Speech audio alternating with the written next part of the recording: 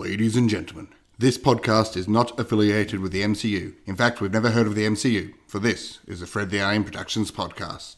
Cue music. I don't know what we're yelling about! We came, we saw, we kicked its ass. Wait a minute, Doc. Are you telling me you built a time machine out of a DeLorean? The way I see it, if you're gonna build a time machine into a car, why not do it with some style? Who is this? What's your operating number? Boring conversation anyway. Look, we're gonna have company! Loud noises! G'day! Hello. Hello! Philip. Hello, Wayne. Hey. I'm a Philip Hunting, I'm Wayne Stellini. and welcome to a podcast called Fred. Yay. Number 42. 42. We're in the early 40s. Feels a bit weird. Someone's missing. Someone is missing. Someone's not here. Kendall, you've changed your hair. And your gender. I think at this stage, people were thinking you and I were the same person, Philip. I think so, yeah. Not really ever in the same room, That's are it, we? That's it. Although that makes Fred Watch a bit awkward. A bit awkward, but let's just pretend no one ever listens to Fred Watch. What do you mean pretend? It's what the stats tell us. Yes, Kendall is away for the week. She is for the weekend. Yeah, she's away enjoying Radelaide. Yay. Having too much fun, so I can't wait to hear all Far too about much it fun. when she comes back. Most certainly. Philip, what have you been up to? I have been up to a lot. After he says that, he can't think of a single thing that he's been up to. No, went prop hunting Ooh. just recently and discovered this beautiful little antique shop down in Kilsyth. Yes. Called Hunted Gifts. No, Hunted Antiques. Where did I get gifts from? Doesn't matter. Really nice place. Hashtag non-spawn. And they, just like, you know the Mill Market? Yes. I would say twice the size of any Mill Market I've been in. Wow. Really nice sort of bric-a-brac and antiques and stuff. Some arcades. Handheld. No, Oh. big box units. Wow, I had one of those as a kid. Oh, did you? Yeah. Obviously nothing digital because remember I'm a child of the 80s. Yeah. But it was actually a lot of fun, I remember. That's brilliant. Yeah, and even before that, I remember my brother making one out of wood and pegs and nails. Are we talking about like the a same... little pinball thing? Yeah. That's what you mean? I think so, yeah. Yeah. I'm talking like a digital sort of thing, like you'd go in and play Street Fighter on. Yeah. sort of thing. Yeah. Don't forget, I've been alive before electricity was invented. Yeah. We were poor. Yeah. We had to make our own things. It's so funny hearing you say that because I used to cop the same thing. When I was at BAPA, Yes. I was the second oldest person in the class. Yeah. But for some reason, the oldest person in the class didn't cop any flack. I did. It's usually the person who either makes a joke of it themselves, points it out themselves, or perhaps isn't as worldly. Maybe. So it makes them sound a bit. All I know, I think it's more a case of that I did the whole World War One reenacting, and I had quite a few of the guys go, "Oh yeah, you were around in the 1800s, weren't you, Phil?" It's like, shut up. It's so. And then I'd answer their question. You've just got to turn it back. I remember working with a guy who was in year 12. He was 18 because I think he had repeated a year, and we were chatting and. He was telling me how he would never date anybody over the age of 23 or 24. And I was like, oh, okay. He goes, yeah, anyone after that is really ancient. And I was like, oh, well, what am I then? And he goes, oh, you're beyond that. You're mummified. Wow. So he would tease me about being really old. I would tease him about being really young. So I would just call him the fetus. And just be like, let's play it. So we had some really fun banter then. Yeah. So you were in your element in an antique store then, clearly. Yes, well, shut up. We were looking for antiques and we saw you in the window. Oh, I was there. Priceless though, wasn't I? Yes. Priceless. How was your week? Yeah, it's been good, been busy. I am relaxing a little bit because I attended my last class of my university degree. Woo! Yes, cue fireworks and party poppers and all of those things. And as you know, Phil, just because you finished the class, it doesn't mean you don't have work to do. Oh, no. What was great, though, was getting a lot of these memories coming up on Facebook about, I had posted that I was in an exam. This was my last exam. I'm doing this exam. I'd posted an exam that you and I were doing at the same time for history. Yeah. And I just remember walking out of that final exam, not even doing that great, but I could afford not to do great because the coursework and essays I'd done beforehand were strong enough that all I needed to do was pass and I would still get a good grade overall. Yeah. I just walked out so happy. Yeah. So walking out of the final class this time around was a bit of an anticlimax because, I have a presentation in a few days. I have a huge assessment due the following week. Then I'd like to think I can relax, but I still have a thesis to write. So it's all study. So, not going to be an interesting summer. Maybe. Maybe not. Busy summer. But it's been good, So that's been me unwinding and watching a lot of Netflix. I think then it is time for the news. Ooh.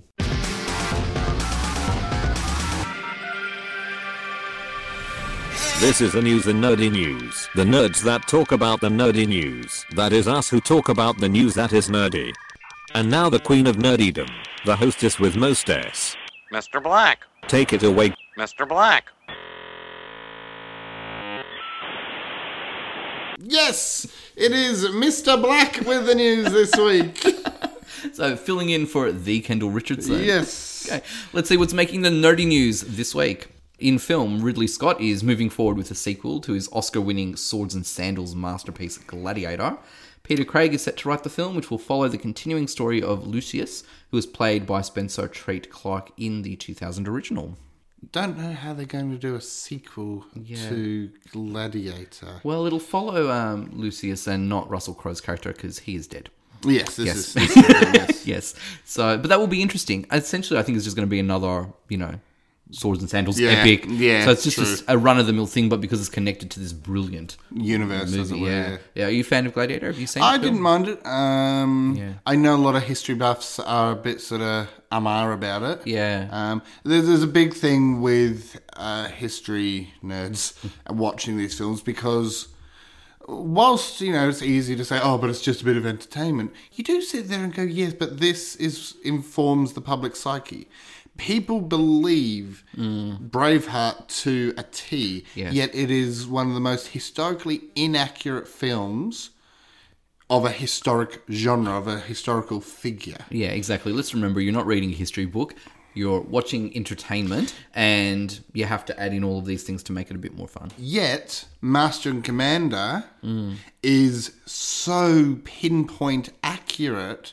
There is literally only one change in the movie from the source material. Yes. And it is an odd change, to be fair, and it is rather large. So it's a significant change. Significant, but in the actual battle, because it was an actual, there were two ships they're hunting down.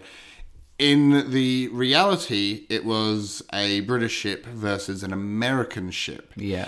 But they decided you can't make the Americans the bad guys, otherwise it's not going to sell well in America. Exactly. Which was proven wrong with letters from Okinawa? Yeah, you're thinking of the Clint Eastwood film. Yeah. It's not from Okinawa, but I do know of the film. Yeah. Which pits the Americans essentially as the bad guys because it's from the Japanese point of view. Yes. And American audiences did not have a problem with it. Yes, but it also had another film to balance it out as well. And mind you, even though I'm not saying anything about Ridley Scott, fantastic filmmaker, Clint Eastwood does have this knack for storytelling in a way. Oh, yeah. It's a different type. When you see a Clint Eastwood film, you do go in with different expectations. Yeah, this is true. But Ridley Scott does make fantastic films. I'm glad that he's behind the sequel for Gladiator. And the challenge for Peter Craig, who is writing this film, is to give me a better monologue than the Bees monologue. Yeah. I love that monologue that Joaquin Phoenix delivers. It is one of the greatest monologues in cinema history. Beautifully written, beautifully performed, and so stylishly filmed. But if we're moving on to other entertainment, that Ewan McGregor has signed on to appear in DC's Birds of Prey. So he's going to be alongside Margot Robbie, and he will play Black Mask. Oh, wow. Yeah, so we can expect that to be in Australian cinemas on the 6th of February in 2020. So a bit of a wait, but I think it'll work on the momentum that hopefully DC is rebuilding. Yeah. So looking forward to that film. Yeah, look, I don't know much about Birds of Prey, to be perfectly honest. Yeah. I couldn't even tell you who's in the thing. I think... You got Huntress, Black Canary. It was the basis for a really bad TV series quite a few years ago, but I think it's going to work better on film, a bit more contained. Yeah. I think by this stage, DC will have the style that's accessible. Yeah. Yep. So I look forward to it. I think it's good. Yeah. Female-led cast. I love Ewan McGregor. Yes. I know my sister loves Ewan McGregor, but recently has been sort of, but he cheated on his wife or he did that. And I sit there and go, okay, yes, I get it. People do bad things. But here's the thing. You can't keep every role model squeaky clean. And not only that, if we're going to judge artists based on their private and personal lives, that really is not my business. That's it. What they do. There are certain things that cross the line. Yeah. You know, any of the Hollywood people that have recently been rightfully knocked down by because of their sexual assault stuff, then yes, absolutely. That is fine. But if he's had an affair, then that's between him and his wife and his mistress. Yeah. And the courts, if it's going to go there, not Hollywood. I'm just concerned, is he going to do a good job acting? It's Ewan McGregor. The answer is yes. Yeah, that's it. Take my money. That's it, exactly, as far as I'm concerned. Yeah. Yes, and I think people just need to focus their whinging on something a bit more important and significant, such as our next topic, which is Bad Boys 3. Because this, masterful franchise, we need another film in this. So Will Smith and Martin Lawrence have revealed that Bad Boys 3 is in the works. It's been a while since part 2, but we clearly need a part 3, don't we, Philip? Everything, old is new again. Why not? I'm not sure if you're being sarcastic or not, because... Oh, look, out of all the action movies that have come and gone through Hollywood, look, Bad Boys was fine. Yeah. Entertaining. Yeah. I have absolutely no attraction or affiliation with it at all. I'm just like, it's just another one. You know how you've got like action movies that have strong cult followings and all of these things? I don't feel any of that for Bad Boys. Yeah. It's nothing special. But you know what? It'll be a fun action movie. The two leads are back. Yep. They're good actors in their own right. Yep. Do you think maybe they're a bit too old now? Well, I don't know. Bruce Willis is still doing Die Hard. Yes. Sylvester Stallone and team were doing The Expendables. Yeah. And that was great because that was using old, if you will, action men and putting them into a new film and a new franchise. Yeah. And The Expendables is just a lot of fun because of that. Yeah. No, fair enough. But that's a very good call. Look, it'll make a lot of money. Yep. And that's the reason why Hollywood needs Bad Boys 3. That's it. Like, I would argue, the reason I make that argument is because I'd say right now, Harrison Ford with Indiana Jones, the Crystal Skull, that to me was a bridge too far for him. Yeah. He needs to, at his age, stick to either change genres or stick to the I want my family back action movies. Exactly. Because that suits his age. He should take a leaf out of Liam Neeson's book. Yeah, that's it. And also, Phil, so finalising our film little segment here, It director Andy Muschietti, I'm sorry if I got that wrong, he's going to helm the live-action film adaptation of Attack on Titan. Oh. But he's also going to direct the latest big-screen rendition of H.G. Wells' The Time Machine. Oh, nice. Yeah, so I think that's going to be something to look forward to. More looking forward to another version of The Time Machine, I think, than anything else. Are you a fan of the story? Yeah, I love the story. I've read both the book and watched the original film. Yeah, with Rod Taylor. Yes. It's a great film, isn't it? Oh, yeah. I didn't actually mind the one with Guy Pearce either. It wasn't as good, but it was okay. Yeah, I don't think I've seen that remake. Yeah. But I've seen the first version, I think. Yeah. Unless there was a version before that I don't know. But the Rod Taylor one is the more famous one, for a reason. Yeah. In 1901, H.G. Wells writes The Time Machine. In 1900, he produced it. That's such a bad joke. Yeah. Moving on to television news. Ironically, I said it backwards. Did you? Yeah. I could see the struggle in the delivery on your face. This is not an invitation, Philip. Sure it is. This is a news bulletin. You want to be on my show, you follow my rules. Hey man, I'm no longer a guest host. Thank you very much. Then you should know the rules. Where's Fulia when you need her? She always, moves Kendall and I a lot. There's a incompetent game of bloopers where I tell a joke on the phone and I say it backwards. Oh, Philip. It's the joke is what's Sean Connery's favourite time to book Wimbledon? About 10ish. It's a bad one, but I say it on the phone again. Hey, when does Sean Connery like to play tennis?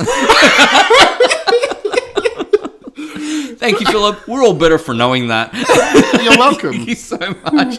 So, something a little bit more fabulous than that joke, not by much, but just a little bit more fabulous, is that VH1 has announced a one-off Christmas special of RuPaul's Drag Race. Ooh. Yeah, so this will be exciting. So, vying for the inaugural title of Drag Race Christmas Queen includes former contestants Eureka O'Hara, Shangela, Latrice Royale, Mayhem Miller, and Trixie Mattel. Hey, Trixie. Yeah, big fan? I'm a big fan of Trixie. Yeah.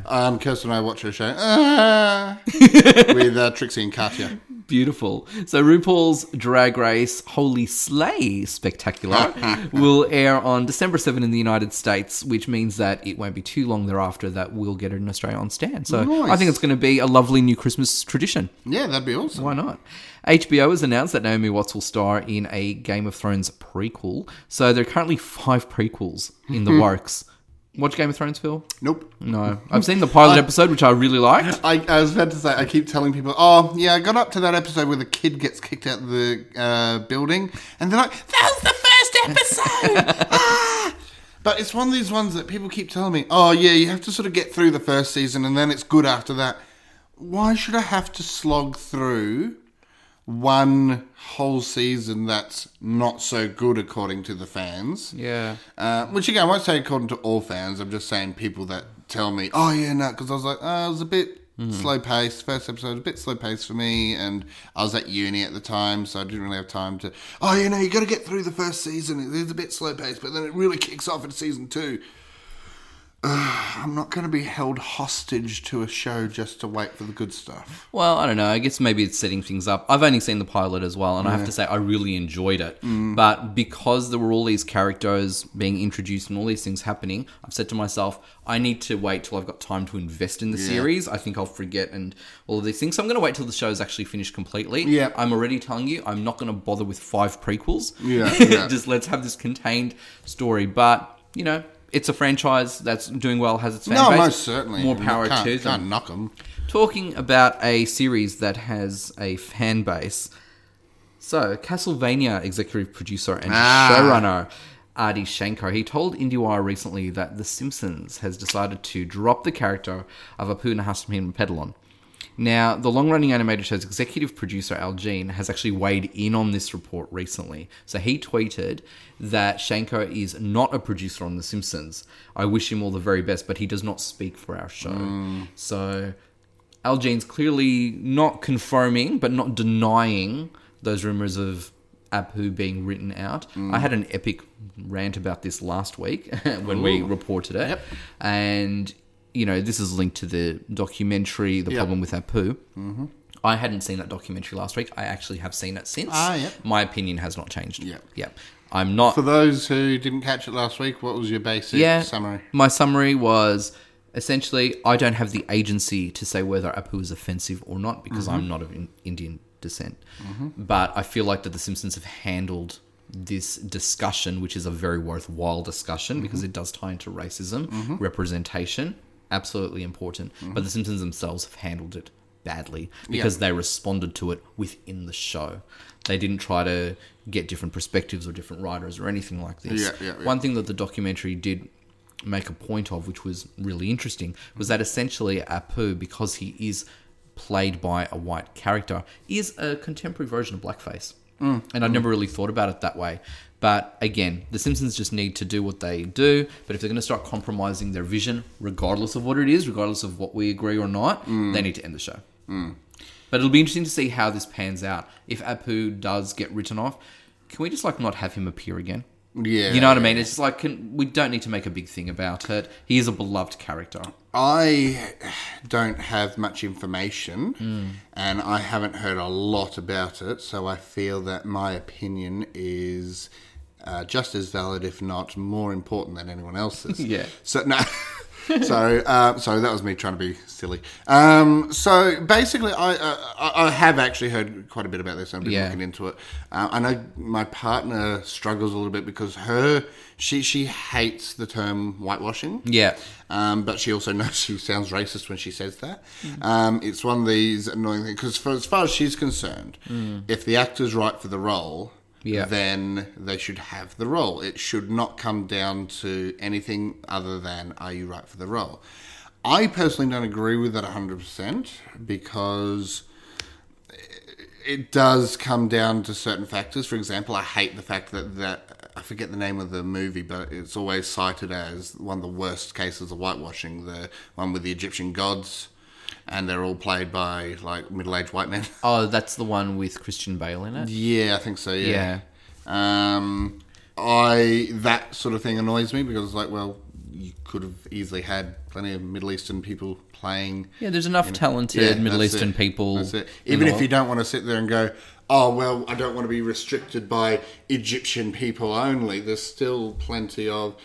Yeah, and yes, I know that's a form of racism in itself, but end of the day, it's called acting. Yeah. But, and again, you get the same thing with, like Jack Whitehall being slammed for playing this openly gay character in a Disney. Everyone's saying, oh, why couldn't you act an actual gay guy? But then Stephen Fry turns around and sort of says, yes, I felt the burden of playing all these straight characters. So to bring it back to this, I know Kirsten sort of sits there and goes, it's... Her idea is, yes, it's an old character from a different era, but the character, the voice actor is doing a acting job. They're not doing a... Whereas my view is, yes, back in the 90s, great. Because, again, it comes back to this idea of representation. Yeah. Representation always starts off to our eyes as offensive, and eventually it evolves. Problem is, Simpsons hasn't evolved this particular character.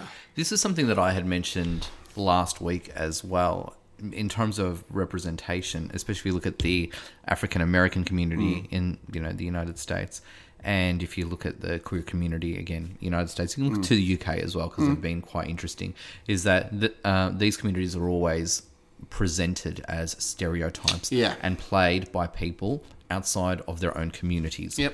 Then people within the communities play the stereotypes themselves. They're taking ownership of the stereotype in terms of, well, if you're going to take the piss out of me and my community, I'm going to do it myself. That makes sense. It's less offensive because I'm taking it on board. Yep. This isn't always met with the best response within the communities themselves. Because like, how dare you? You're now making fun of your own people, if you like.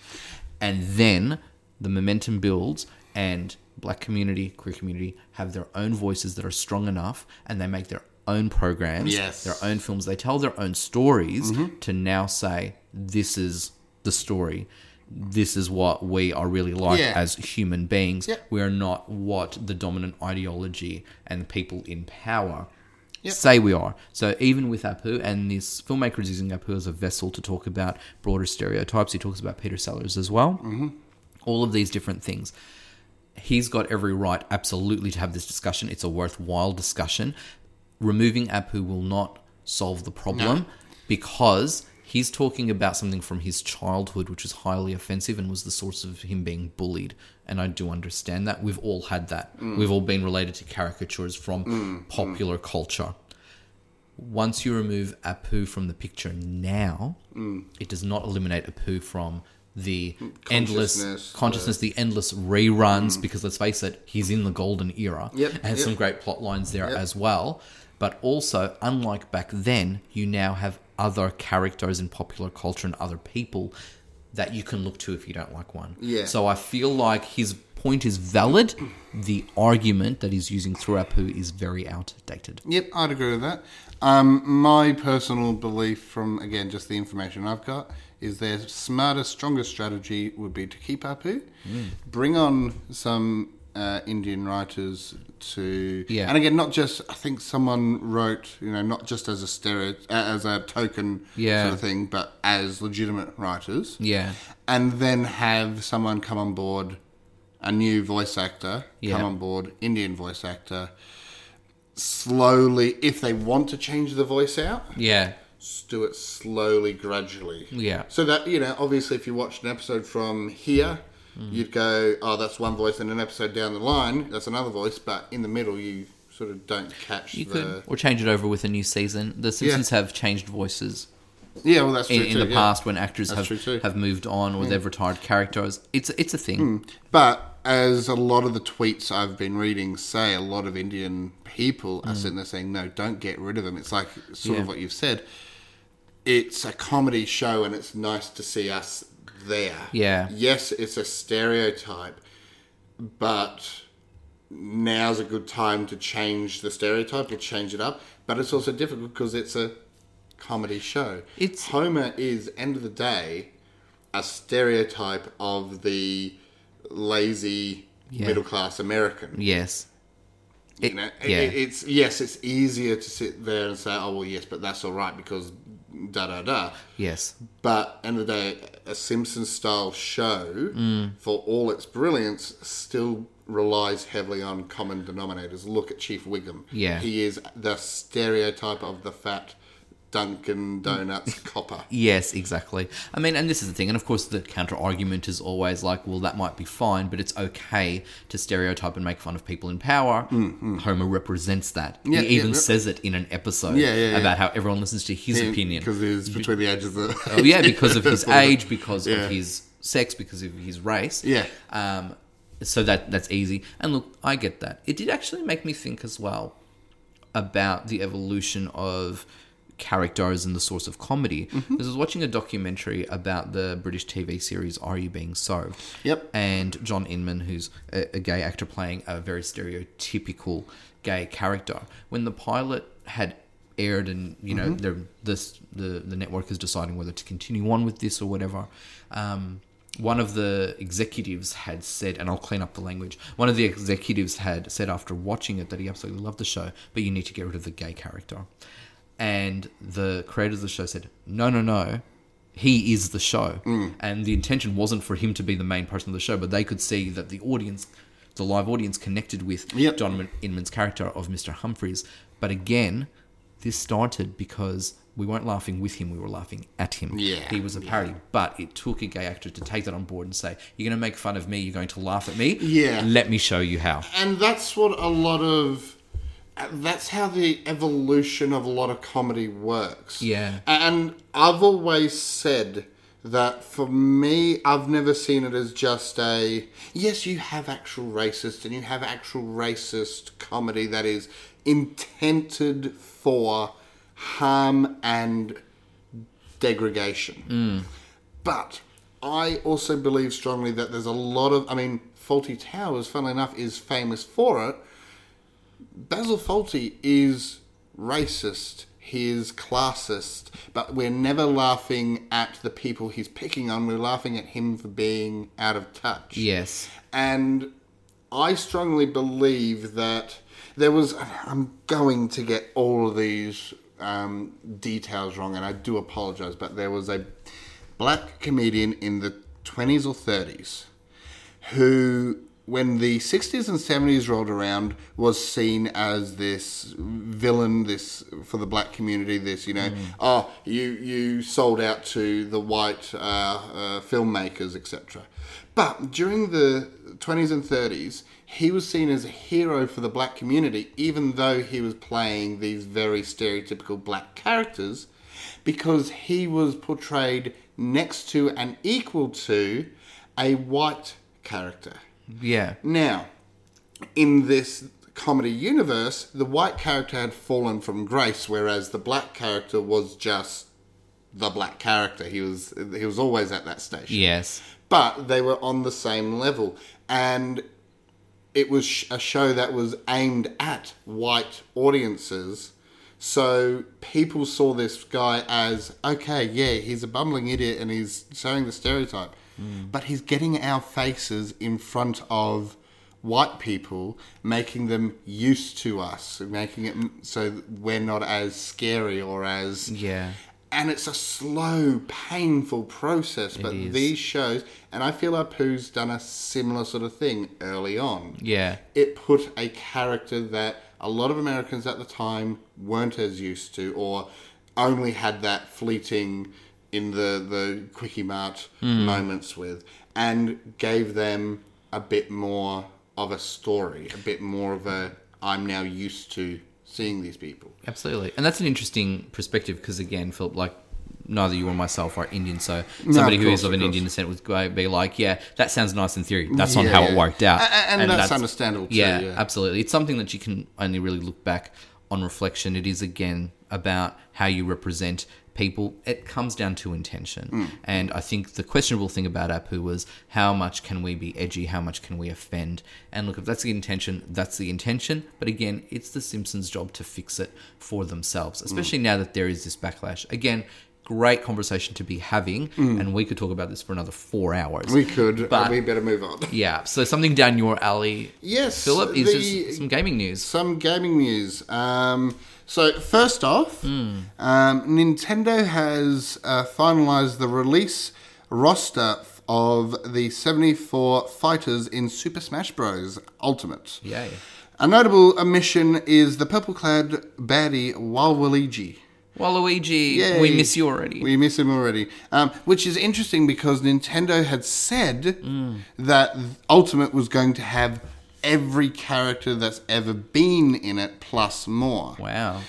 And whilst Waluigi, I can never say his name properly. Waluigi has never been a playable character. He's in Mario Kart. Does that matter? No, he's in. Sorry, in Super Smash Bros. Okay, he's never been a playable character. He's been like a trophy unlock. Yeah. He's been a sort of in the game. You have these little things where you open them up and they help you out in the battlefield sort of thing. He's been one of them. So it is sad that at the moment he's not in there. Yeah. A lot of people feel that there's going to be some nasty DLC. Okay. Downloadable content. Right. Where... Is this like where you spend extra money to get extra things? Yes. And Nintendo know what they're doing? Yes. Alrighty.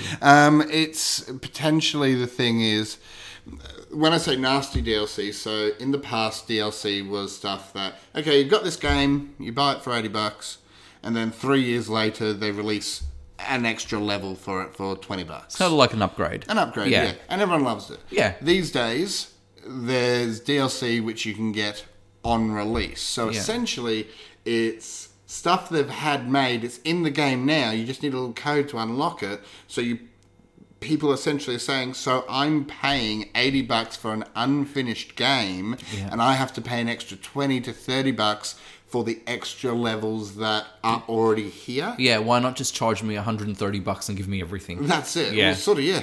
And so that potentially is what they're doing. Which, capitalism. That's it. And consumerism. That's it. All right. But gamers can play Super Smash Bros. Ultimate exclusively on the Switch December 7. Just in time for Christmas, folks. Yay. And in other news... Yes, Philip? PlayStation. So the PS1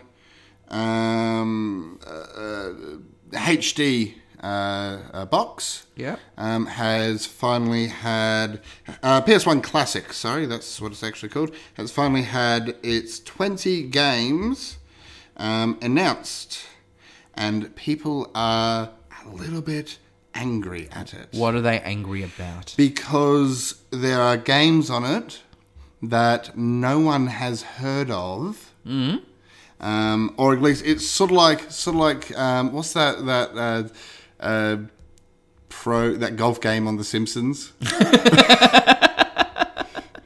We all got it for Christmas, Philip. Yeah, that's it. So the 20 games are, and I'll go there super quickly. Yep, go for it. Battle Arena Toshiden. Cool Borders 2, Destruction Derby, Final Fantasy VII, Grand Theft Auto, Intelligent Cube, Jumping Flash, Metal Gear Solid, Mr. Driller, Oddworld, Abe's Odyssey, Rayman, Resident Evil Director's Cut, Revelations Persona, Ridge Racer Type 4, Super Puzzle Fighter 2 Turbo, Siphon Filter, Tekken 3, Tom Clancy's Rainbow Six, Twisted Metal, and Wild Arms. Okay. Now, 2, and this is just even from my perspective, because PS1 was never my big thing. I got into PlayStation and PS2. Mm-hmm. But Gran Turismo, Crash Bandicoot, and Spyro, 3, counting. Spyro are 3 major omissions that are not on this list. Okay. So people are annoyed because... Intelligent Cube, Battle Arena Toshinden, Cool Borders, all games which did not sell particularly well back in the day. So essentially, and that's just those. Mr. Driller, Oddworld, there's about 5 games that are actually on their platinum list. Okay, and these games are shithouse. Yes. Okay. And that's the thing. There's a good 5 names which are on the platinum list, which are the good games. So that's your Final Fantasy V, Grand Theft Auto. Exactly. People like me have actually heard of them. Who's not a gamer has actually heard of them. Yeah. That's it. There's maybe another 5 that are on the classics list. Mm-hmm. So would again, you'd still sort of sit and say, okay, that's all right being there. Tekken 3, your Ridge Racer. Yeah. And then the rest, the other 10, are games that did not sell well. Okay. And there is 0 reason they should be on there. Is this something that a gamer will buy or just say no? Can't be bothered. This is the interesting thing, because the NES and the Super NES HDMI remakes, they not only had a lot more games on it, but they had a lot more pulling power names on it. Right. So games that people knew, your Legend of Zelda, your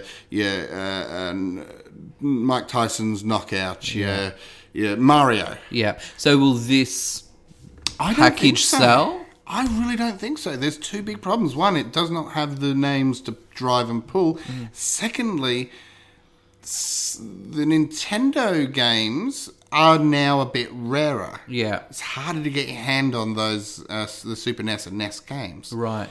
Every man and their dog still has their PS1 or PS2 floating around with all the games, all their favourite classic games. So there's no incentive. There's no incentive for the nostalgia market. Yeah. And the new market, the kids that grew up without it and after that and all that, I really don't think these particular games are going to draw them in. Okay.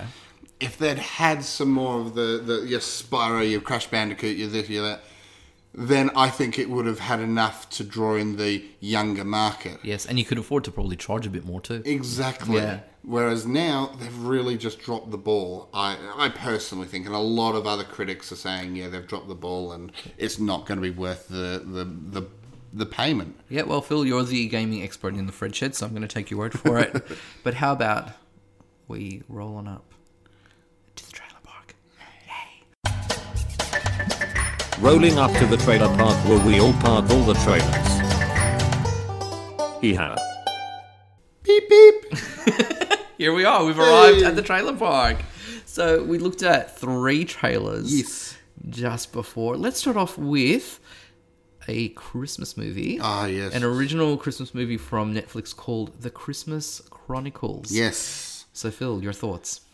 I really enjoyed this trailer. It's reminded me very much of, the first and second Santa Claus. Yeah, with Tim Allen. Yeah. It's got that wholesome feel to it.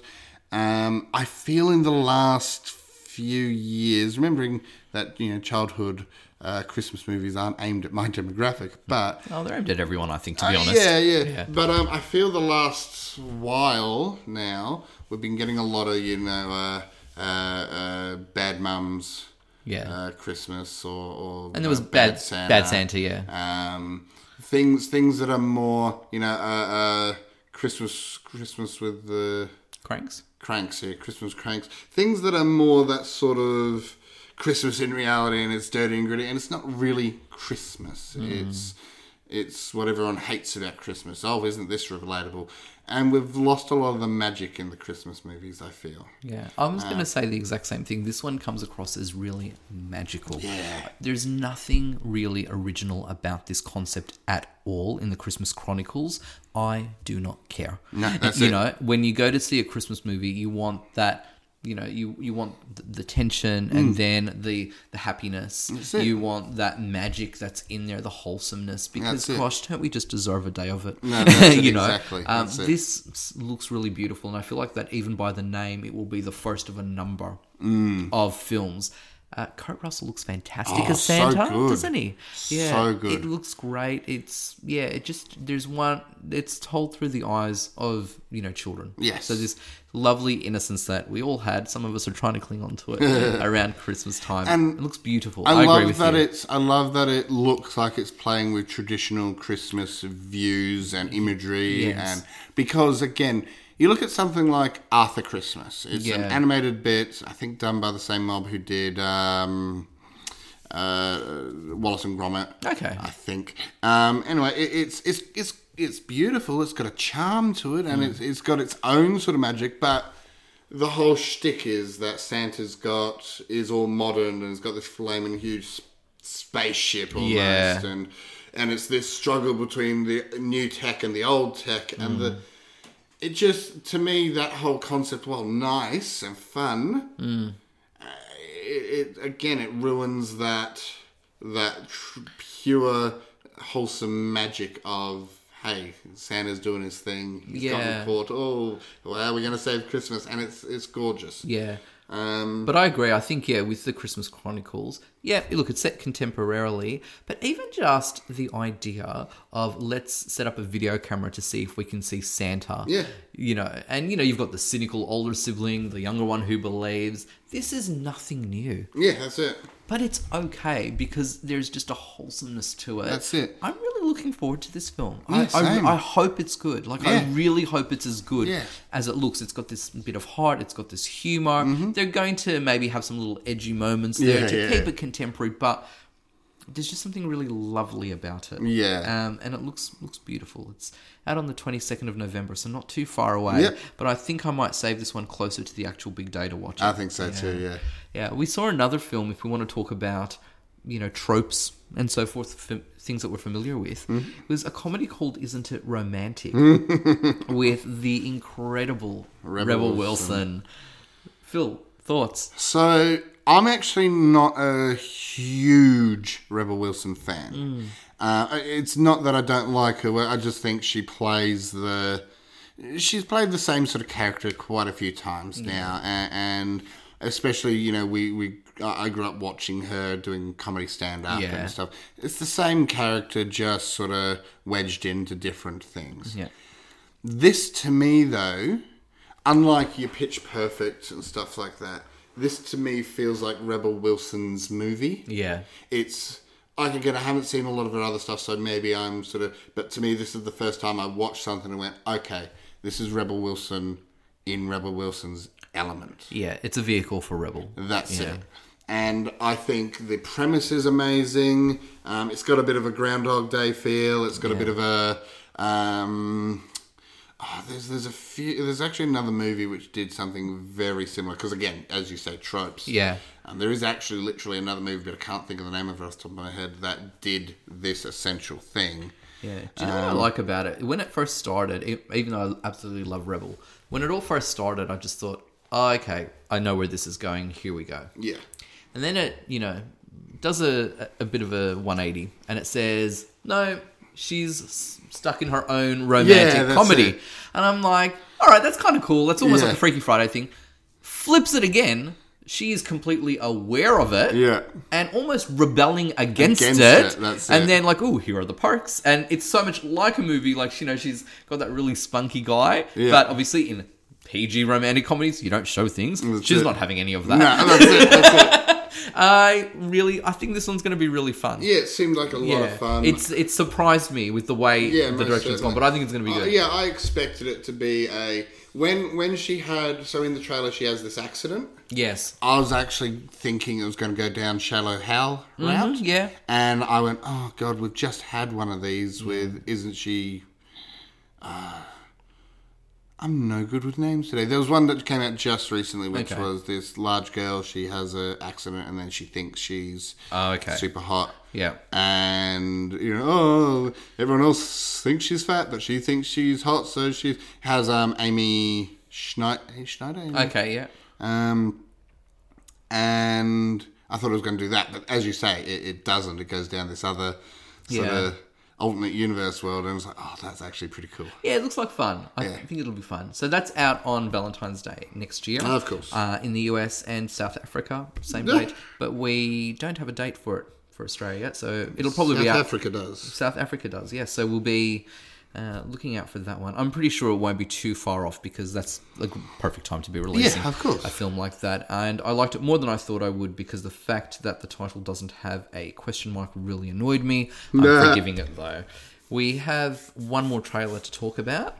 Will Smith in Spies in Disguise. What are your thoughts on this one? I kind of, when this trailer first started, I actually my thought was, I wonder if this is set in the Incredibles universe. I don't know about this one. Like, again, it looks fun, but the premise seems almost weak. It's like it's a body shifting movie, another body shifting movie. Which again, I know it's all good to do things, but it really feels like it's just going to hit every body shifting trope.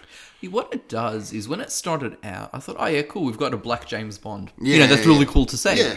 And then again, it sort of flipped it with this. You're right, body shifting and shaping thing, where he's now a pigeon, and so the trailer sets this up. We've got a really cool super spy, who's now a pigeon, and the idea is that that's going to be advantageous for his spying. So I feel like it's shown us the first maybe 10, 15 minutes of the film, but I don't know what the film is about now. Yeah, that's it. Which is fine. There was nothing to set that twist up at all, even for a show. Well, it's like, who is this kid? Where did he come from? That's it. And to be honest, when that happened, I went from, this is intriguing to, yeah, no. Yeah, I would have actually preferred if he stayed in his human form. Yeah, I'd like to see a animated, a kid's James Bond. Yeah.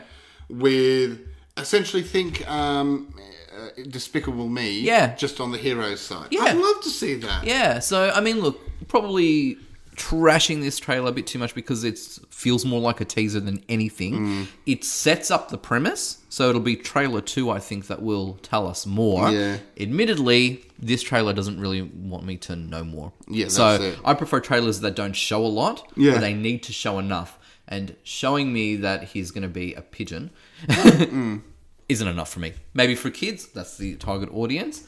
But no, I mean, I think you can already tell that Will Smith is going to have a lot of fun. Yeah. With this character. And I'm someone who can take or leave Will Smith. I like him in some things, not everything. But I feel like that this is going to be a role he's going to have fun with. Yeah. And I think he's going to do well with it. We'll see if the film can hold up beyond that element.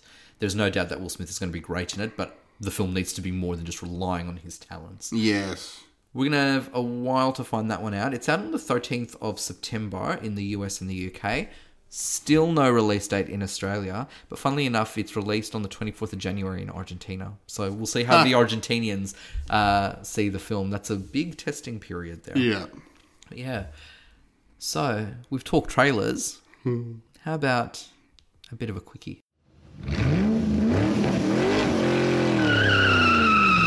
Quickie review. So, during the week, my partner and I went and saw Beautiful Boy. Ooh.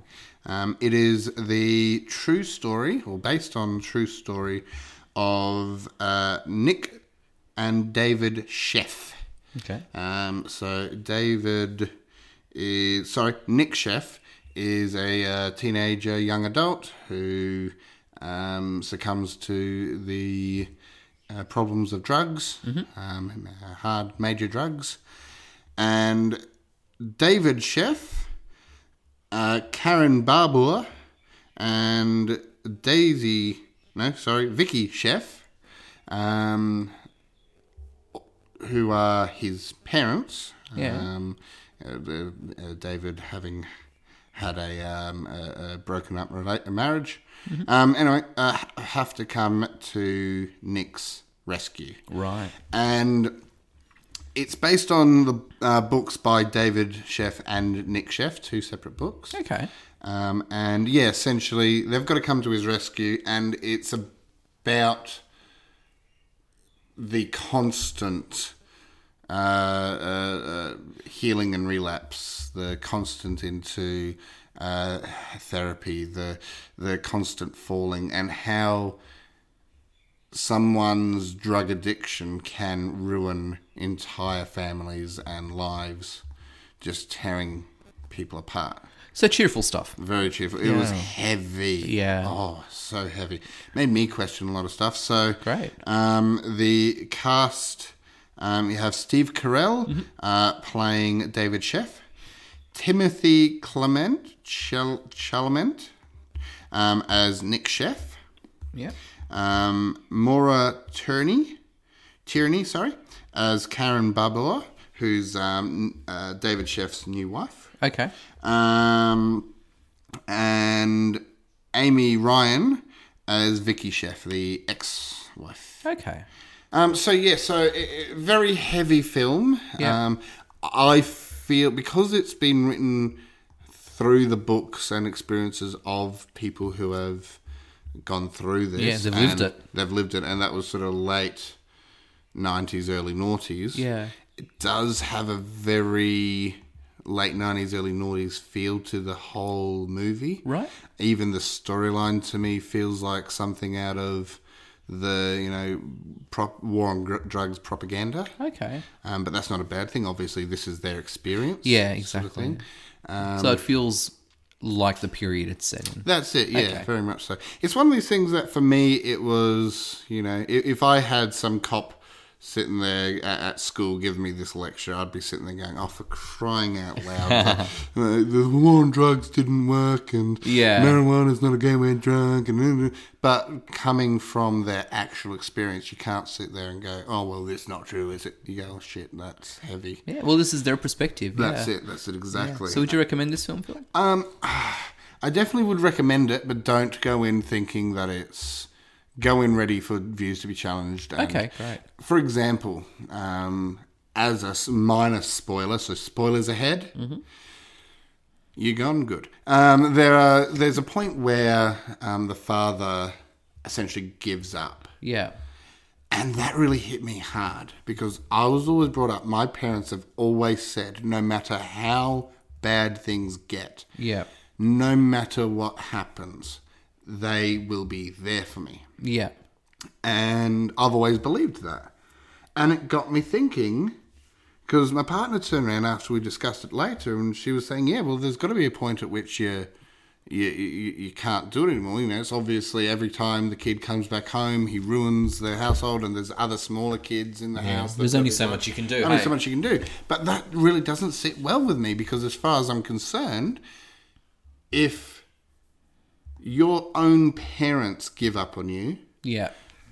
how are you expected not to give up on you? Yeah. I think what it is, and it sounds like the complexity there That's is, it. I, as a parent, have a love and duty and care towards you, my son, but I also have a love and duty and care to your brothers and sisters. That's it. Do you compromise a whole family unit for one who is not responding to your help? Yeah. And it's almost like a bit of tough love. And you're right, that's something that's confronting, it's conflicting, it's complex, and this is why parenting is the hardest job that's in it. the world. That's it, exactly. Because yes, parents theoretically love all their children equally, bullshit. You can't. It is No, that's it, impossible. that's it. I think it changes every day. It changes with scenarios. No, It's definitely. because, kids by design, and you and I are both children of people. That's it. We're brought into this world Yeah. to mess things up, that's to it. disappoint, to make people feel proud, to make That's people it. feel loved, to all of these different things.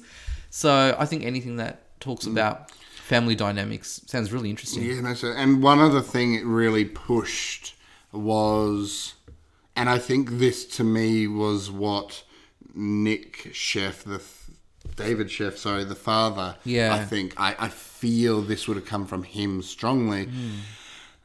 The lack of support. Yes. Again, spoilers, very minor, but there's the scene where the kid's going to rehab for the first time, and this person at rehab, the lady at the desk, sort of throwing all these numbers, and it's like, okay, the best case scenario, 80%, worst case scenario, 25%. Now, they're not bad numbers. Yeah. Later in the movie, he goes to an expert under the guise, because David's a journalist, so he goes Yeah. under the guise of a journalist, and then just sort of says, look, here's the deal. I need to find out more information about my son, for my son, help, to the specialist. Yeah. And the specialist turns around and says, look, off the record, I don't know what numbers these people are giving you, but the numbers are in single digits. Yeah, in terms of a success rate. In success rate, yeah. And that's the sad reality, that for a lot of mental health, drug abuse, all that sort of stuff, the help is just not out there. People want to sweep it under the rug. There's no quick fix. There's no quick fix. And the problem is that when you have somebody who has an addictive personality or is a part of addiction, it's not necessarily about the drug. Yes, it is an addictive substance. We all have our vices. And there is that moment of feeling good. All of these things, it's ticking boxes. But you only go to tick those boxes because it's not being fulfilled elsewhere in your life. I saw on TV once, somebody was saying, well, we give people in hospital who are in extreme pain high doses of addictive drugs. Yeah. They then don't go on after leaving hospital seeking these drugs. Why? Because everything else, it appears, is fine in their life. They're not seeking it. They feel loved. They feel accepted. They're contributing to society. It touches upon a really broader problem, and you, at least, it seems, feel like it had something for you. Like it was at least putting you in that conversation. So, it sounds familiar to a film that I know from my perspective, so again, those who listen know that I do suffer a bit from mental health problems. And it was interesting because I actually had myself in those shoes, because whilst I don't have a drug problem, I found myself going, my folks must be fighting even harder than this poor guy, because at least for this guy, he's got a point at which he can say, okay, you know what, you've done this to yourself. I can't help you anymore. Yeah. With mental health problems, with depression, you can't do that, because there is no point. I've not done this to myself. Yeah. There's no point at which I can say, well, I'll just stop doing the thing. Yeah. It's part of a wiring, a chemical issue, a brain problem. And so long as I'm constantly seeking out help, there's no point at which anyone can turn around and say, oh, well, he's not doing enough. Yeah, exactly. So I actually found myself going, shit, my folks must, in my worst times, must be absolutely distraught, because they can't even turn around and say, oh, well, let's just give up on him, because, as it were, as it came to with this sort of thing. And, well, sometimes even a giving up, if you will, and this is me giving an opinion without having seen it in the context of this film, is that bit of tough love. That's it. The giving up is, by leaving you to do this yourself, I am giving you the greatest gift ever. Yeah, that's because it, you have to help. You have to do this. Yeah. So, out of 5 stars, Phil? I'd give it definitely a 4 stars. Yeah. With the proviso, you don't go in while you're emotionally drained. Yeah. Go in with a strong constitution. Well, it sounds really interesting, Phil. Talking about movies, Yes. it's time Is it? for a movie question. It's time. What time is it? You can hear it. It's blowing in the wind.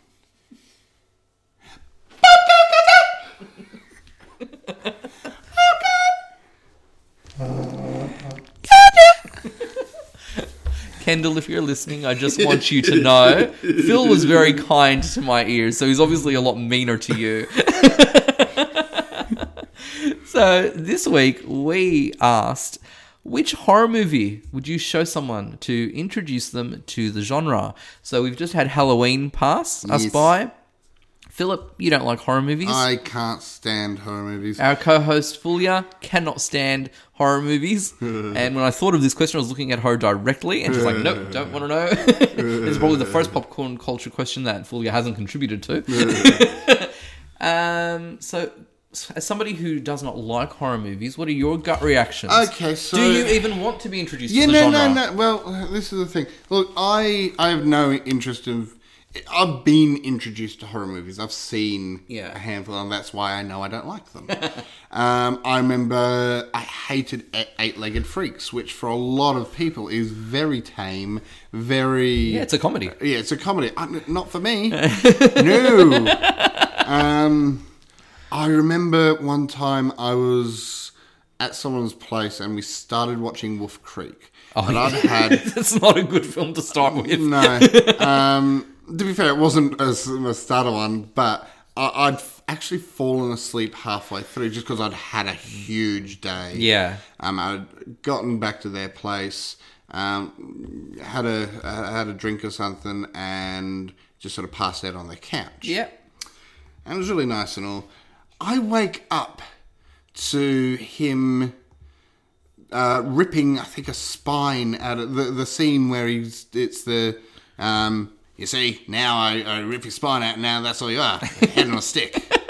Or whatever it is, you know. I wake up to that with a screaming, and I freaked out because I'm in groggy sleep mode. Absolutely. Oh, is this real? Is this film? Where am I? Who are you? Hi, Mick Taylor. I like the parody of that character, though. Yeah.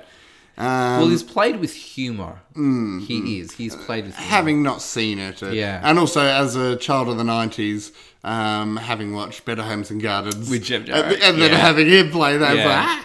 It's like listening to Noni Hazelhurst read Go the Fuck to Sleep. It's amazing. Well, just on the side note of that, I also grew up with Noni Hazelhurst on Play School, and she was like my favourite presenter on Play School because she was so funny. Yep. Really good. I, as an adult, saw her in a film called Monkey Grip. Oh, yeah. Yes, and she has a nude scene in that. Ooh. Very confronting. I can imagine, I'm like, yeah. No. It's like, I don't need that. You're my child. It's my childhood. It's like, it's like watching a relative. You're like, no. There was a guy used to be in Play School. I think it's George. I think his name was. Yeah, George. Grey, older man, grey hair. Oh, that's John. John. Oh, hilarious. And he looked the spitting image of Grandpa. Oh. And the problem was my grandpa was a rather grumpy old so-and-so, as old people can be, and grandparents can be, but he was a grumpy old so-and-so, and I was devastated because I could not figure out why grandpa was so grumpy and mean to Bethany and I, and such a lovely person on this TV show. That is so funny. And side note, if you want to see John from Play School in his finest element, YouTube search him improvising a story using pots and pans. Oh, beautiful. This is why the 80s and 90s was the best time for children's television, because you could have a genius like John improvise a story. See how many dirty jokes he gets in? That's funny. I love it. And was this on Play School or? On Play School, legitimate episode. Oh, wow. That's funny. I like that. John is just absolutely amazing. And John and Noni actually were my favourite hosts. And I even remember as a child, Lil Wayne was saying that when Noni and John were in an episode together, you knew it was going to be a brilliant episode. Oh, I can see you doing that. Yeah. Guys... This is it. It did not happen enough, which was great, but I remember I would always be excited when it was either Noni or John. Yeah. And then this one episode came and they were in it together. And my Christmases had come at once. Yeah. So, but anyway, but so that was your Wolf Creek in story. But in terms of movies, so again, because I don't really like a lot of them, the few that I like are the psychological horrors. Yeah. Obviously the one that comes to mind, which I actually think is brilliant, is Silence of the Lambs. Yep. Absolutely amazing psychological horror. Yeah. You don't need to see a lot of the jump scares. You don't need to see the grotesque. There's a bit in there, but it's not what drives it. Yeah. It's the detective. Which again is why I love Batman so much. Yeah. Especially the animated series where most of it is the detective series. The trying to figure stuff out before the bad guys follows the plot. Throw that into a horror scene and I'm hooked. I love that. But then when I say, I love psychological, so you love Saw then? No, because the grotesque and I hate the idea of, I couldn't even watch that 13 hours or 100 and something hours, whatever, that one where that guy, rock climber, had to cut his leg off. 127 hours? That's him. Yeah. I couldn't even deal with that because the idea of having to do that to yourself to survive or not. So you wouldn't watch the film and then just look away when the scene was happening? No. Okay. No, couldn't. See, that's interesting. And it's interesting that you do say about psychological films because then you can go, okay, well, these are some psychological thrillers, horrors, and probably look more to the thriller side of things. Yes. But it starts to cross over and it eases you into it. So I imagine you'd be a big fan of maybe Hitchcock films. Yes. Those types of horrors and thrillers. One that does come to mind is Cabin in the Woods. Yes. Because whilst, again, that's got a little bit of gore and stuff, it really is that playing with the psychology and it's really smart. Because it is a clever film, isn't it? It's very clever. Because, again, it's not straight up horror. No. Because you're actually shown the bad guy. People say the best villain is the one you never see. Well, these you're shown the villains and they're just guys in ties watching a video screen and it's insane. And it makes it, there's this bit more of reality, I guess. It makes it believable, which to some degree you could say it is even scarier. Because it is about these people in power. So my go-to to give someone a very first horror would actually be something like Silence of the Lambs or Cabin in the Woods. Yeah. Because it's not so confronting that it would turn you off completely, but it definitely give you a taste of the genre and then see whether they were into it or not. And I think genre is the key element when you're introducing, or subgenre really. Yes, if you're introducing somebody to horror. So you'd go, okay, what type of stories do you like? So with horror films, you've got your monster movies, you've got man versus beast, the sort of in the wild and nature movies. You've got slashers, which are my favourite style of genre. You've got the psychological one. You've got supernatural ones. You've got possession. You've got all of these different creature features and different horror movies that you could really go anywhere with the genre. It's so broad. Yeah. There's actually another one that kind of comes to mind, but I think is a bit cheatsy doodle for this question. It's done by the South Park guys. Yep. It's called Cannibal the Musical. Yes, I have seen it. Yes, and it technically is a comedy horror. Yeah. I mean, if you want to go down that path, then you've also got Shaun of the Dead. Yes. Exact stuff. But again, I don't feel that they would... If you really wanted to introduce someone to actual horror, they don't really classify because the comedy elements are the driving strong. So it's a comedy with horror in it. That's it. Yeah. Which, if you want to introduce someone to, hey, let's watch a horror movie, or I don't really watch horror. Okay, do you want to see?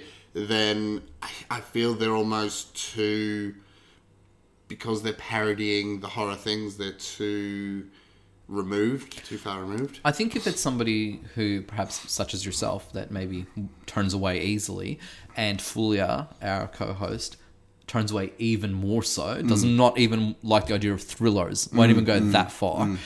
Comedy horror is always a good entrance into it. I think it's a good entrance, but it's not enough to... Like, I love Shaun of the Dead. Yeah. I think Cannibal the Musical is hilarious, but it's not enough for me to be desensitized enough to the horror genre. It is a stepping stone. I disagree. I do not think, because it's too far removed from it, that for me it's not horror enough for the horror fans. Yeah. But too comedy for me to be like, oh, yeah, this is horror. Yeah. Well, when I was thinking about how would I respond to this, I would, again, go through either find out the genre that the person might be interested in. So, for example, Philip, you said you liked the psychological ones. So you go, cool, you've seen Silence of the Lambs, great film. You've seen Hitchcock movies, really strong films. So maybe you'd watch The Shining because Kubrick is brilliant and beautiful.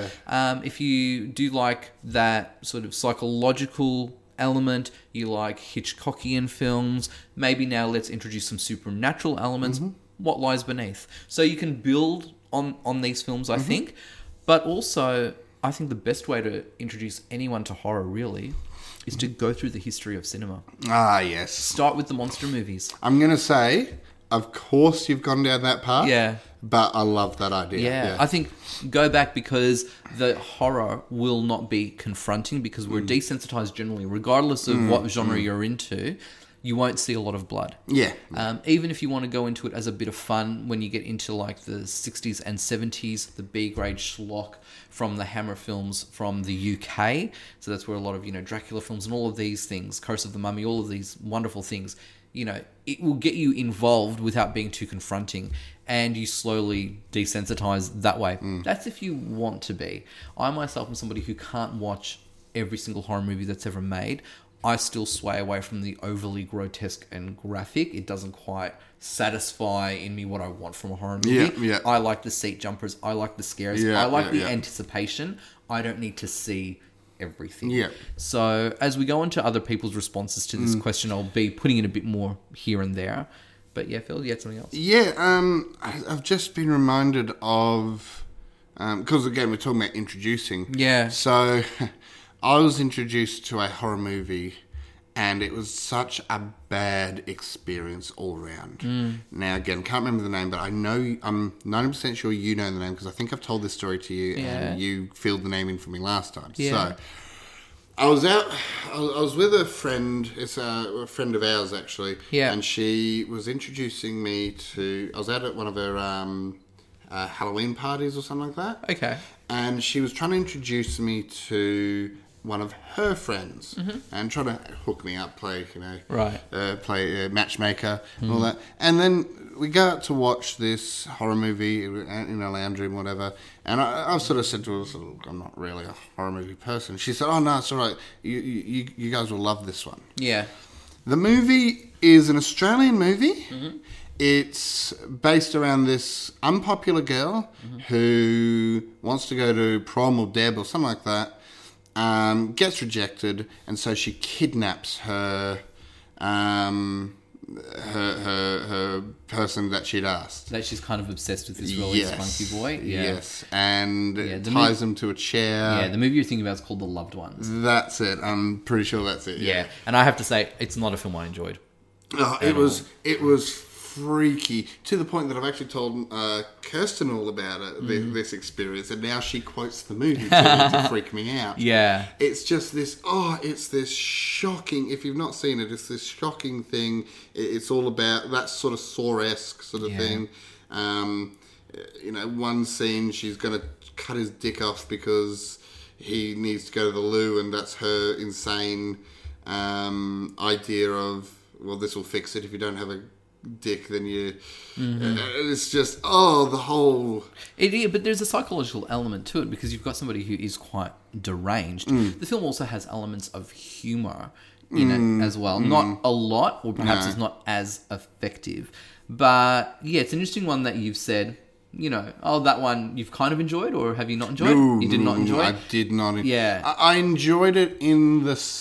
Yeah, you say there's some... I enjoyed it for the art piece it was. I enjoyed the framing was gorgeous.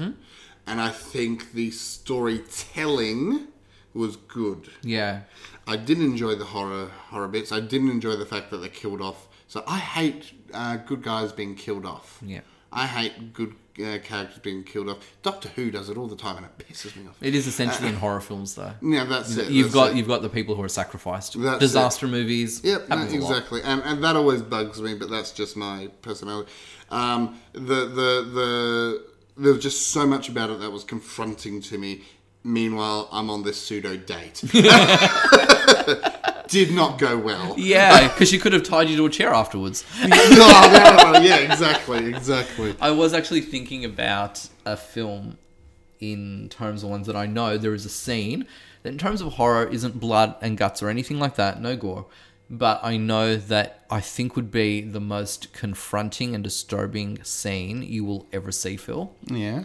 Because it relates to your fear of needles. Yeah. Oh, that was in Good Boy. Of course, being... Yeah, right. In Beautiful Boy. Boy. Beautiful Boy. Yeah, all there's the drugs and stuff. Sorry, yeah, go on. yeah. Well, there's a scene in Saw 2 where a woman falls or is pushed into a bathtub of syringes and is tossing and turning. No. And I jump at it, but I love it as a scare. But when we asked you, beautiful humans, what horror movie you would show someone to introduce them to the genre, you replied in a horrific way. And yes, and so Phil, I'll give you some context to these responses. Yeah. So David Topey said that he would show one of his favourite films, which was The Texas Chainsaw Massacre. I know a little bit about that one. Yeah. The guy wears a mask. Yep, so most of them face. do. Yeah, so the villain is called Leatherface. Yep. And it is all about killing people, using their bones and flesh and so forth. So this one was made in the 70s and on a very low budget, but became a huge success and has got a cult following now. Is that one, because I know a handful are, but was that one of the ones that was low-key set based on a true story or something? Yes, so it was inspired by the story of Ed Gein, and his story was also the inspiration for Psycho. Ah! Yeah. Yep. And so he's a famous sort of serial killer for doing that, and I think, grave robbing and so forth. But Texas Chainsaw Massacre was it's an interesting film. Again, it is low budget. It's a bit crude and it's graphic. Some people find the style of horror quite humorous. I don't. I find it quite confronting, and it does its job really well. Yeah, it's a scary movie. I would not introduce somebody to the horror genre through them, but it is important because it influenced other films that would follow it. So significantly, it influenced The Hills Have Eyes. You can tell by the style and by some of the techniques, for example. So yeah, so that was David's choice. It is one, though, that if you're a horror film buff, you have seen it. You have probably overanalyzed it. You have enjoyed it. For me, the Texas Chainsaw Massacre's sequels are pretty horrendous. Part 2, Leatherface Falls in Love. They tend to go through parody. I have no time for it whatsoever. Yeah. This is one where the remakes are actually really good. Oh, cool. I feel anyway, Yeah. especially the first remake. Awesome. is quite good, and I find quite creepy and uncomfortable. Yeah. In fact, the remake of the Texas Chainsaw Massacre, which came at a time when horror movies were coming back into vogue, if you will, in terms of let's hit this market. So the remake in 2003, I think it was, was, I thought, really good. It's stylish. It's, you can feel the Texan heat, all of this type of stuff. Yeah. It's also a film that Margaret Pomeranz from the movie show walked out of. Oh! She had that moment where she said, what am I doing watching this? And she actually walked out of it. Yeah, and I think it's one of the only films she's ever walked out of. Wow. So yeah, so a bit of a disagreement between horror film fanatics and Margaret Pomeranz. Yeah. So Phil, what other suggestions are there? Well, we have our very own Bethany Griffiths says any of the old B-grade remakes of Dracula, Underworld, Freddy vs. Jason. Yeah, again, if you're going to introduce, I think, the B-grade movies from the 70s, 60s, 70s, I don't know if she's going that far back because Dracula's on screen so much and there's a lot of B-grade remakes. But I'd go back to the 60s, go back to the 70s. Go for it. That's where you want. Christopher Lee as Dracula. Start off there. Because again, scary but tame as well. Underworld, not a huge fan of it myself. And Freddy vs. Jason brings two horror icons as well. So you've got Freddy Krueger from Nightmare on Elm Street, Jason Voorhees, who's my boy from Friday the 13th. Coming together, battling it out. That in itself, once you get the gloss factor over it, isn't a great film, but it's fun. Yeah, You know, yeah, I get if you. you like the two slasher icons, it's a fun movie. It exists. Yeah, in one of the newer adaptations of Mortal Kombat, you actually get to play as Freddy Krueger. I think it's if you got the Xbox 360 version. They so missed a trick. Yeah. They should have, and every fan says this, had Jason as a playable character as well. Yeah. The Ultimate Showdown on your Xbox. Yeah, exactly. So, I don't know. What are you thinking, Phil? B-grade films? Would you go Freddy versus Jason? I wouldn't go Freddy versus Jason for the simple fact that for me, I'd have to watch all of the Nightmares on Elm Street and then all of the Jason movies. Now, I've seen, I think, the first Nightmare on Elm Street. Yeah. Is that the one where Johnny Depp gets... Yes. Yes? So I saw that one, and I did not enjoy it. Yeah. Again, I can see why people do. Whenever I say this sort of thing, it's not that, it's a bad film. No, we've all got our taste. Yeah, it's just not my taste. I can't do with the horror. I can't do with... Again, the psychological side, I enjoyed this idea of, it's all in your mind. But then the actual gore and slash and stuff was too much for me. And, of course, as the budget increases for these films, because they make money, the gore increases too. Admittedly... I would have to watch them to get to that point. Even though people probably say, which you're probably about to say, oh, no, you don't. Yeah, you don't. And if anything, it's more of a Freddy film than a Jason film. And if you watch it as a Jason film, you watch it more as a standalone film. Yep. I think you enjoy it more that way. Alexander Hilson was replying to an image we had of Jaws, and he said, look, Jaws is an adventure film. You've got to go straight in with Saw 4. Saw 4 is the last film I've seen of the Saw franchise because the opening scene, which was an autopsy, physically made my stomach churn, and I was nauseated for the rest of the film. And so I've just gone, if this is where they're going with the franchise, I don't particularly need to keep on seeing it. And this is where I, again, have my limits. I don't need to see all of these things. Saw is great psychologically. There's always a clever twist at the end. But, my imagination is fine. Yeah. I mean, they've done a really good job with them, and the films are clever in that regard. Yep. But you almost feel, even by the time you get to 4, it's a one-trick pony that just keeps repeating itself. Yeah. I appreciate you can say that for a lot of franchises anyway. But for me... You sometimes don't mind the familiar, but it has to be giving you something. And gore, to the degree that Saw does it, not for me. I'm going to talk about Jaws. Phil, have you ever seen Jaws? A long time ago, and I think it was one of those, I was watching patches on TV sort of thing. Great. So, Phil and I do Fred Watch, prepare. Yep. Because Jaws is actually my all-time favourite film. Yes, this I know. Yeah, and I will say that for a lot of people, they're like, the shark looks so fake, rah-rah. Which, look, if that's how you feel about it, great introduction to horror. It is a horror movie. Alexander more so than an adventure film, I would say. But for me, that shark is so real all the way through it, and it is a masterful story told by a masterful filmmaker. You can look at beyond the horror elements, and for a man versus monster movie, if you like, for a creature feature, it's not that bloody, it's not that gory, it is absolutely thrilling, and there is one seat jumper that is just so intense, gets me every single time. And I've probably seen Jaws more than any other film. So great recommendations, Alex, but I don't know about Saw 4 there. Mark James, g'day Mark, says Nightmare on Elm Street. Right, so Phil, you've already seen it and you've had your point of view. Look, to be honest, if you want to get someone in on the horror genre, it is actually a really good one. It's a good classic, everyone knows the basic story. Which, side note, found out recently is not always a bad thing. Apparently humans love... The reason we love binge watching and then rewatching is actually because there's a thing in our mind where we like to know the resolution before we finish seeing it. We actually enjoy that as humans. It's called the spoiler effect. Okay. And it's why people aren't actually really that pissed off when spoilers happen. Well, I'm an exception to that rule. Yeah, well, anyway, look, I'd say that's a really good call because it isn't it's not your Saw, your full-on sort of thing. It is, again, it's not tame, but it's Yeah.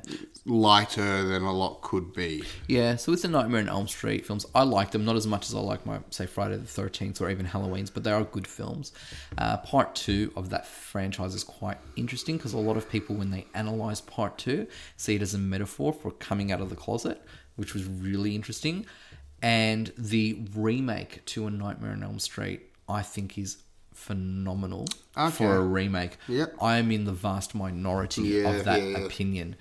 We see Freddy for really who he is in the remake. They dance around it in the franchise. We see it in the remake, and I applaud them so much for going there, and I think they did a good job.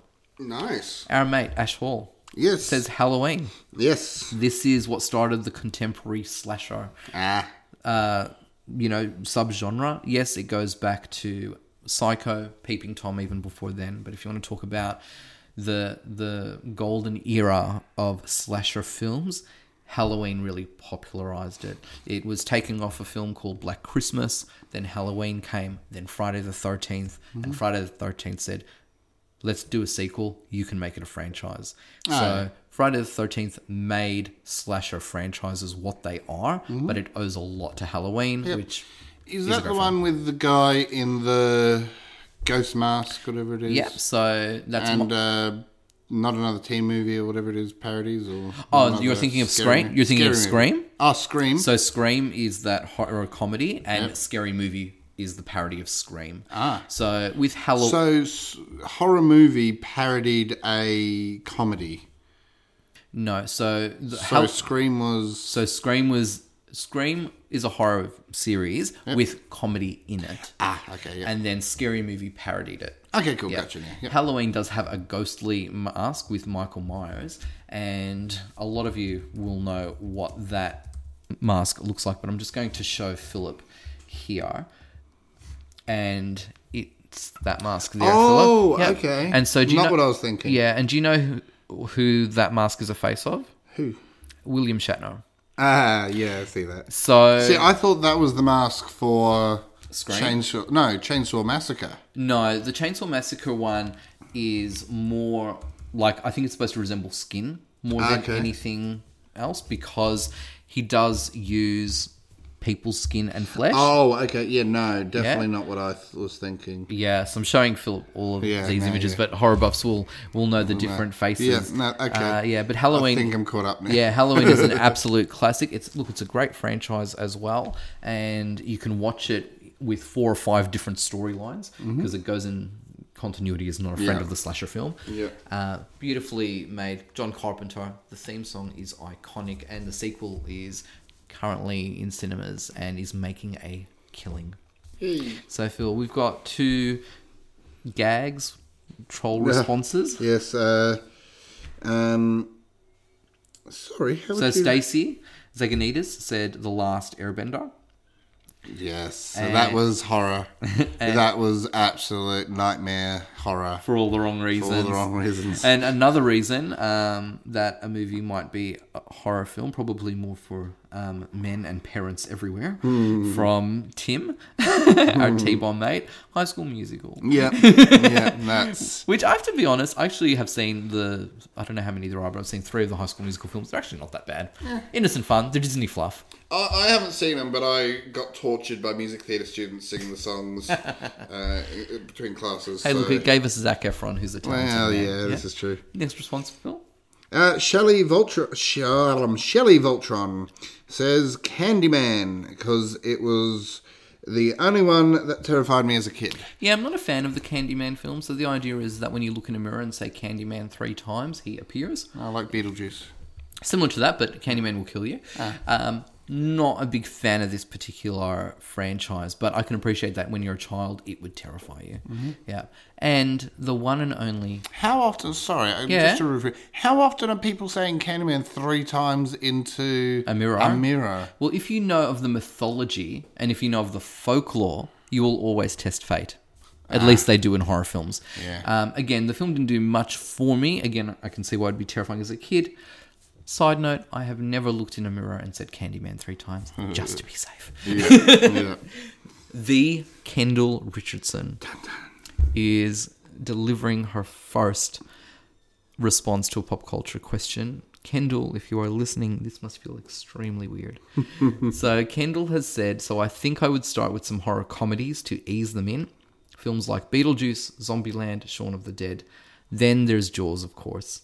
And if the person is feeling a little game, maybe Poltergeist from 1982, an absolute classic. Oh, yeah. Agree with you 100%, Kendall. We don't agree with each other much. But in terms of horror films, we agree. Yeah. So, Phil, you've seen Beetlejuice? No. Zombieland? Oh, no, I have seen Beetlejuice. Sorry, yes. Yeah. You've seen Zombieland? Love Zombieland. Shaun of the Dead you've mentioned. Love the Cornetto trilogy. Yep. Jaws you'll be watching soon. I'll be watching soon. And I've never seen Poltergeist. Yeah, Poltergeist, again, it's about, it's a supernatural one. It gets a bit silly as well towards the end, but it's a good film too. Funnily enough, and again, this is not one that's been mentioned here at all. Yeah. But there's actually a soundtrack to a horror movie which I love. And what's that one? The Exorcist. The Exorcist? Yes. Tubular Bells. The Exorcist is the most terrifying film I have ever seen.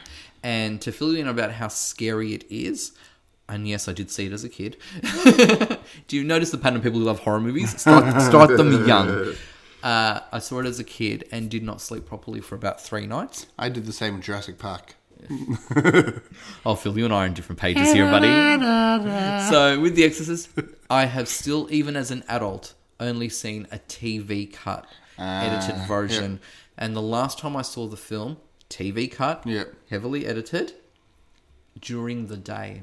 Yeah. Could not sleep well that night either. Yeah. Yeah, so that is a terrifying film. I'm going to will myself to watch it at least once in full at night. Yeah. Hopefully with somebody holding my hand. Now, I've got a couple of honourable mentions I want to throw out there, and I know we don't normally do this. Go for it. This is horror films. Go for it. I've got another hour in me. So these are honourable mentions because they're not exactly horror films. Yes. And they also might skirt the border of horror themselves, but I wanted to throw them in because as someone that's not a fan of horror films, would still like to throw in as something that I think could count for. Look, Philip, because I'm not about to say Jurassic Park. Look, I was going to say, because you said Jurassic Park, no, I feel like anything's up for grabs. Go for it. What's your honourable mentions? War of the Worlds. Yep. The musical version. Yes. If you listen to that, it is done so well. Because initially, War of the Worlds, the book, was actually a horror book. Yeah. And you listen to the 1970, I think, 6, Jeff Wayne musical rendition. Yeah. I used to listen to that in the dead of night. And, yeah, you've got these big sort of, musical bits. The chances of anything. But you then also have just these super quiet dum dum dum dum dum dum dum dum dum. Yeah. Dum dum. And then this grinding noise. And when you're 10, even 15-year-old in the middle of the bush with these huge dark windows surrounding you out to the nothingness of the middle of the night, home alone, that is the most terrifying thing ever. Speaking of soundtracks, I was listening to the Shining soundtrack while I was working on my computer. Maybe, and I'm more of a scaredy cat than I'm acknowledging here. But I'm telling you, it was actually a bit scary to listen to while I was just on my computer, broad daylight, working, and I'm just like, after a while, I was like, I'm just going to put this thing on mute for now. Yeah. It's another honourable mention. For me, yes. Yeah. And these two, again, they're a little bit unconventional, but I still think that they fit well enough into our setting. One is Salad Fingers on YouTube. Yeah. Again, I know they're going for more the creep factor than the horror factor, but again, you watch those things and you'll be disturbed and creeped out. And the next one is a indie series called Don't Hug Me, I'm Scared. Ooh. It is a political statement piece by these independent children's show creators. Yeah. And it's essentially a statement on how the media, mass media and production companies have ruined children's television. But the way they do it is in this nightmarish, almost Big Brothery sort of thing, making these puppets and stuff do horrific things. And if you like your horror, and you want something that's really juxtaposed to each other, definitely do that. Well, this is one of the reasons why I absolutely love the horror genre, because there's so much breadth and scope that you can go with.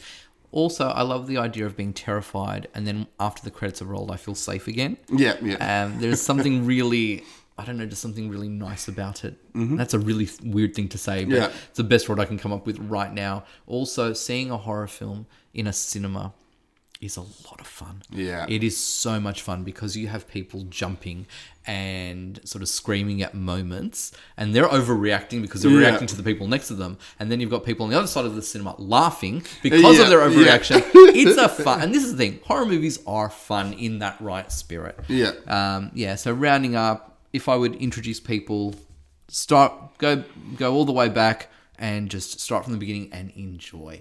Those Universal monster movies are fantastic, and you can always appreciate them. And the slasher films of the 70s and 80s are king. Nice. So, Philip. Yes. Next week's question. Next week, we want to know, what game universe would you like to live in? Ooh. So, what game would you actually want to live in? Not so much what game do you like the most. It doesn't have to be, because I'll tell you now, I enjoy Tetris. I don't want to live in that universe. I'm not that flexible. No, you'd never work your way out, hey? That's it. So, what gaming universe would you like to live in? Great question, Phil. Let us know at #TellFred. Fantastic. So, what's up with Fred? What are you doing, Philip? Still plodding along with Incompetent Gamers. We've now shifted from a Monday afternoon Australian time to a Tuesday afternoon Australian time. And you get an occasional Fulia jumping in. Yes, Fulia has taken our Monday slot, which is beautiful. Yeah. So double the Incompetent Gamers videos. Exactly. It's so good. Yeah. I think that's all that's happening with me at the moment. Yeah. So, we've got a Fred Watch coming up soon. So we've got we teased it a bit on Facebook. Yep. What's coming up? So that'll be later on in the month. Mm-hmm. Kendall's got a fantastic collectible chaos that has just dropped. The Girls of the Monthly also have a great podcast out. I just listened to it the other day talking about fears and phobias. So if you're not quite over Halloween and all things scary yet, check out Collectible Chaos and The Monthly. But I think the most exciting thing for the month of November, Philip, is we've got Unibums. Yes. New episode of Unibums. Yes. Very soon. Very soon. Very soon. So we can't wait to share that with the world. Lots of exciting things coming up, and also on our social media, we're teasing something. Teasing us something. That's happening coming soon. January, yes. What could it be? Just ask Fulia. She spills the beans all the time on all of her podcasts. Yeah. I think that's just about a wrap. That's about it. We'll have Kendall back. Yay! Yes, how relieved are you all?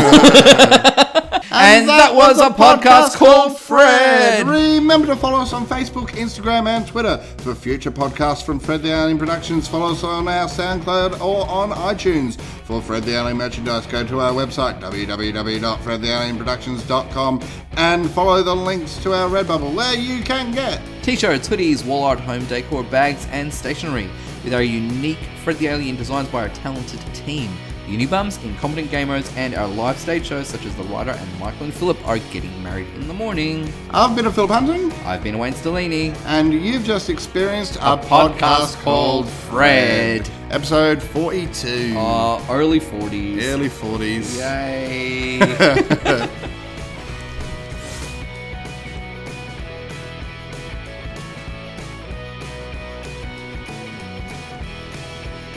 See you next week, Kendall.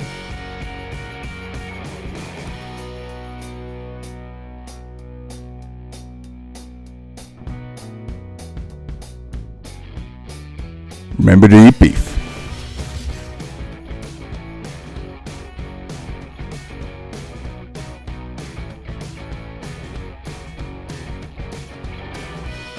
And same.